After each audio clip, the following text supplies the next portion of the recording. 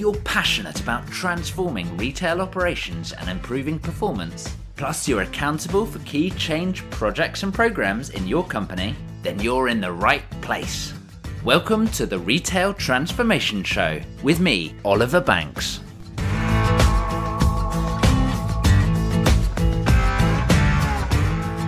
Well, hey there, and welcome to the Retail Transformation Show.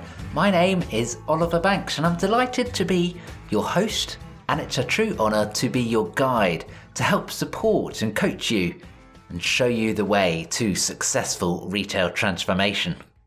Thank you for tuning in. This one is episode 147, number 147. E-commerce has led to an explosion in choice and in convenience. So firstly, by choice, it's opened the world to you as a customer, so many different retailers and brands that you can now reach. And equally, as a retailer or as a brand, it has opened the world to you in terms of where your customers are, right? They could be located anywhere. And there's so much visibility, so much information, which can be a blessing and a curse, let's be honest. But I also mentioned it has led to an explosion in convenience. And by convenience, I mean that it's easy to find loads of retailers or brands from the comfort of your own sofa without having to travel from town to town as we used to do in the old-fashioned days. And of course, convenience wouldn't be convenience without then the range of delivery or fulfillment options as well. But with so much choice and so much convenience, it adds a lot of pressure to the retail environment. It is hard to stand out from the crowd. Location is not the only thing that can help you stand out. However, I see three broad opportunities to stand out. Firstly is around increasing awareness and attracting more browsers. Secondly, it's around helping people in their discovery and inspiration phases in terms of the shopping trip. Really helping to convert your browsers to buyers. And then thirdly, it's around supporting customers once they have bought from you, turning those buyers into repeat buyers and advocates who recommend and evangelize, hopefully, your brand. So increasing awareness, helping discovery, and supporting after purchase. Now, the one area I haven't mentioned in terms of a broad opportunity is around that purchase point and the fulfillment. And the reason I haven't mentioned that as a huge opportunity is actually because they're pretty well understood and engineered as well. They are the table stakes, right? Whether it is what payment methods you accept, whether it is what fulfillment options or the speed of fulfillment options, you are defined by perhaps the badges that you can display on your website or at your checkout. You are defined by perhaps where your stores are located. You are defined by how quickly your supply chain can move.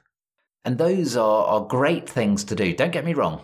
Absolutely do pursue those opportunities, but they are not going to help you stand out from the crowd. Unless, of course, you go all the way and you are literally located in every possible area and you're doing super fast deliveries where no one else is, then they can help you stand out. But there is only one winner, really. It's a bit like price, right? But for the purposes of today's episode, we will say that purchase and fulfillment are well understood and well engineered. So let's go back to those three opportunities I did mention. Increasing awareness, helping discovery, and supporting after purchase. And in particular today, I would love to dive into the discovery section because I think that is hugely exciting. Now, this is a two-part episode, so do make sure that you hit the subscribe button in your favourite podcast app so you make sure that you catch the next episode where we'll be continuing this topic. And I'm going to be asking you lots of questions today, really to provoke some thoughts and hopefully provoke some action as well. Now, a quick word of warning. Some of those questions might seem like they might be a bit basic. Maybe you find yourself rolling your eyes thinking, really? But my ask of you is stick with it. Because too often, these basic questions are just not considered. And that ends up detracting from your intended strategy. And what that does is it means it gets confusing, it gets half-baked, half-delivered, right? And it is just going to mean that you do not do the job that you want or need to do.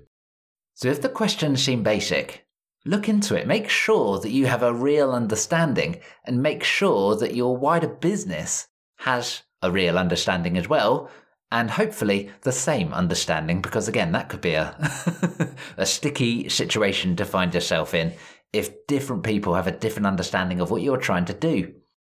And I suppose the first question to you is, what is your strategy for discovery? How are you going to help customers explore your brand, your store, your range, the different options available?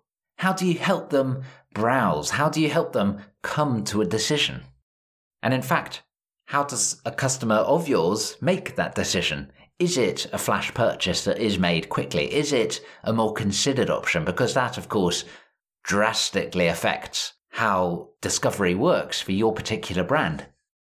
So do think about it. How does your customer need to make a decision? What do they need to know before buying?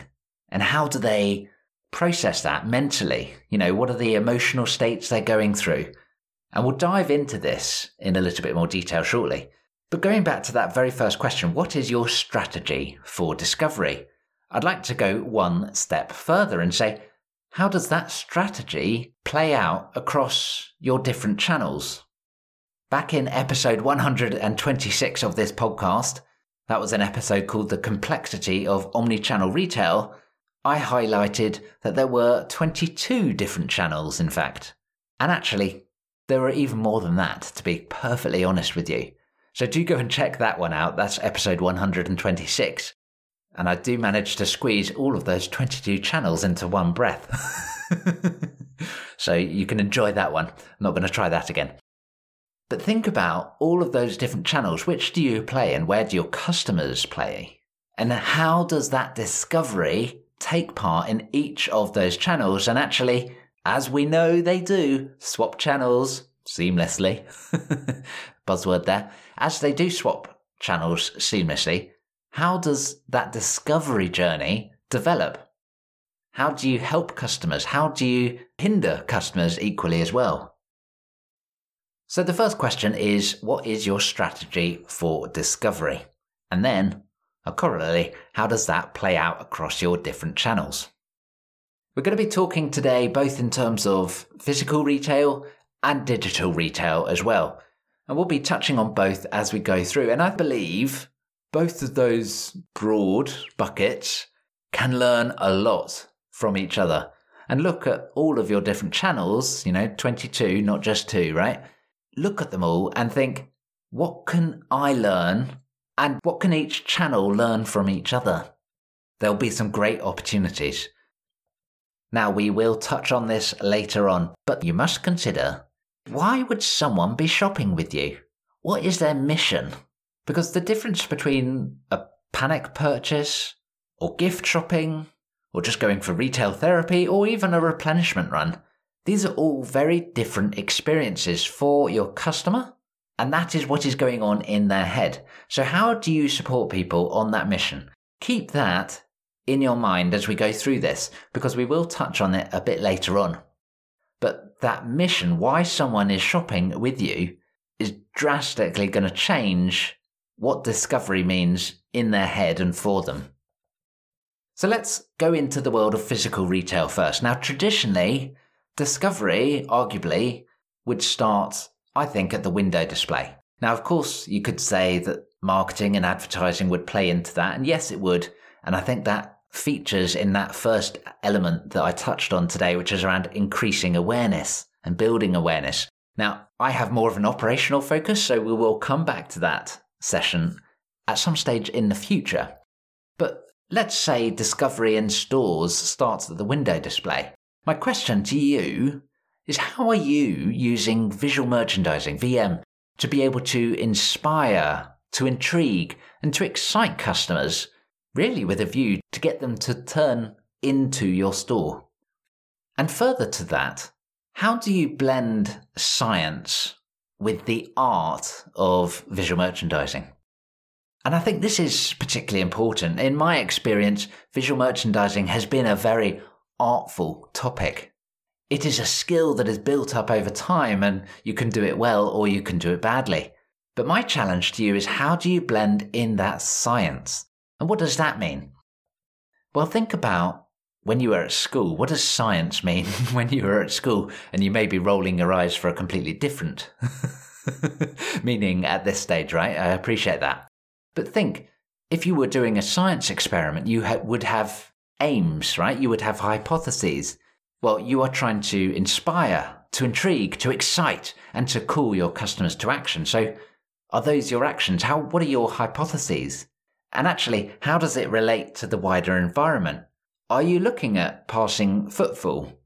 Or actually, are you running a destination store where people are coming from afar specifically to go to your store? Are you looking at foot traffic? Are you looking at road traffic? Are you looking at maybe at train traffic or even just eyeball traffic, right? So think about what the aims are with your visual merchandising as it comes to discovery and bringing people in to start that journey or continue that journey. Thinking about blending science with the art of visual merchandising, what are the measures? What does success look like in terms of those window displays?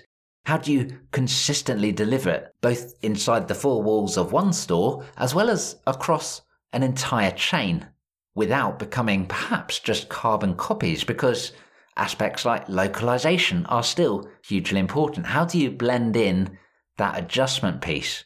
How do you make it relevant for the local target market and relevant for the local time as well? How do you make it an efficient operation? How do you ensure there's great accuracy in what you are doing and that it appeals to your target customer? And then finally, how are you sharing experience and learning and continuing to improve that VM skill set? So that's the beginning of our discovery journey, the window. Then we go into the store, and there's lots of different aspects of the store that can help with discovery. And in fact, you can look at the science behind your store design, right? And that is all triggered by understanding your customer. So just like the windows that we just spoke about, are you thinking about the aims and your purpose? Are you thinking about the wider environment? Are you thinking about measures and what success means and consistency and efficiency and accuracy and localization and relevance and how you share experience and learn and continually improve? Because if you can do this with your store design to support that discovery part of the customer journey, that's going to massively help. Another aspect is around adjacency. And here I would ask you, how can you take a project type mentality to merchandising to help your customers explore more of your range and your skill set as a retailer or as a brand in a relevant way? And here I am thinking back to my excellent conversation with Steve Collinge in episode 77 of the podcast, which was called Transformation in Home Improvement. But it had learnings far beyond just that category, looking at how a customer's purchase exists within their eyes. It is part of a project. Now, a project could be a bathroom refurbishment or repainting a bedroom, but it could equally be cooking a meal, or it could be creating a new look from a fashion perspective. So how are you going to perhaps add in elements of meal-based merchandising or shopping the look, for example, in how you use adjacency in your stores?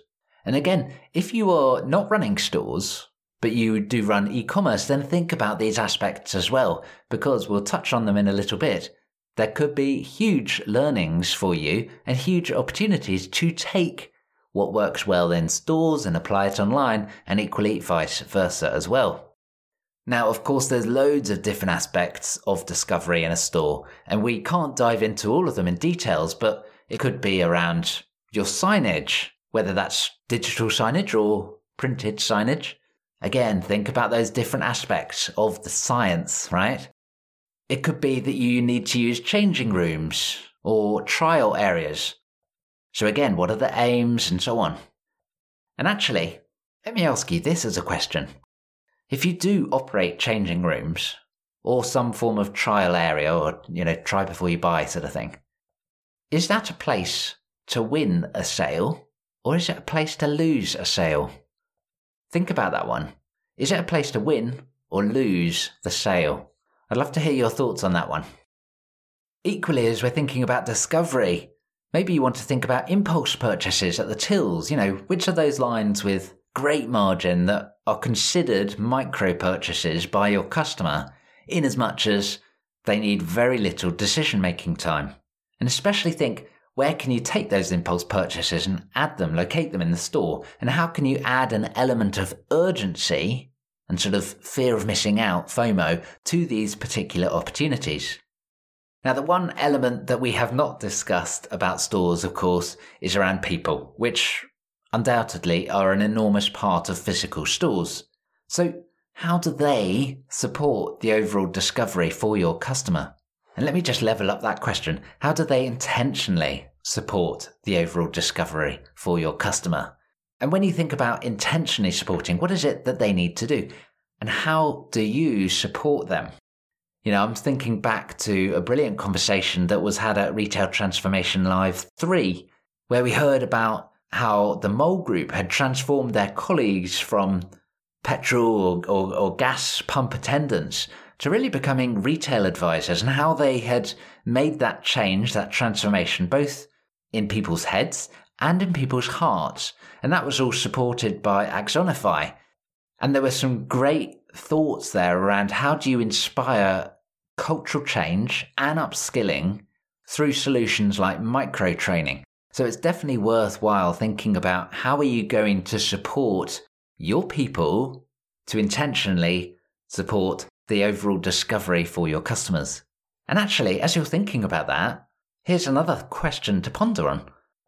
What is one of your colleagues' understanding of how discovery works?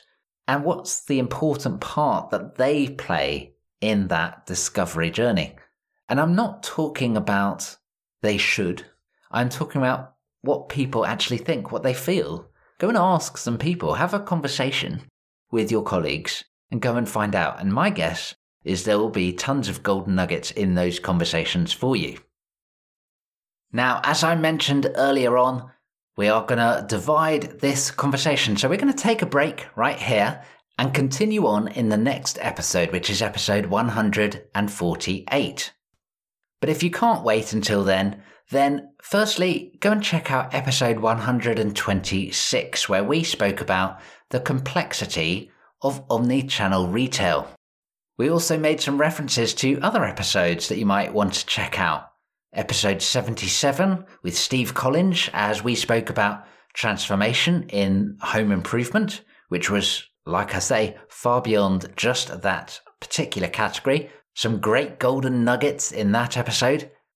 It would also be worthwhile checking out episodes 68 and 69, which are called How to Win Customers, with the founders of Uncrowd, Richard Hammond and Rocky Howard, as we dived into missions and how you can assess what's really going on in your customers' heads to be able to intentionally plan out the friction and rewards that you are offering them. And then finally, check out the previous episode, episode 146, with Insider Trends' Kate Trotter, as we spoke about the future of the department store. And I think this could be great inspiration to help you take a different look on perhaps a topic that is widely discussed in the media and on aspects like social media.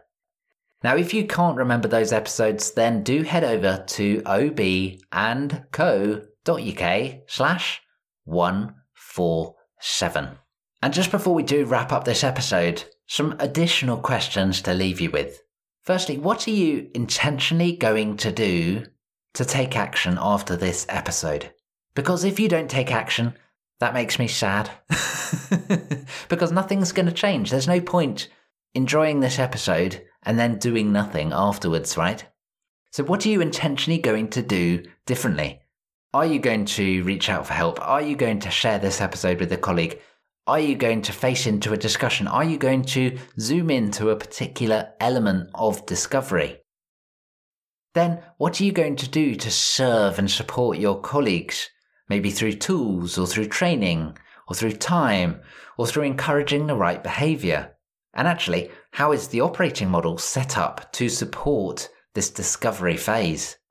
So once again, what are you intentionally going to do to take action after listening to this episode? Thank you for tuning in, and I'll look forward to joining you for part 2 in episode 148. We'll be looking at more elements of online discovery. We'll be looking at aspects like video consultations. There's lots of exciting stuff in the pipeline coming in episode 148. But until then, thank you for listening. I'll catch you in the next one. Bye.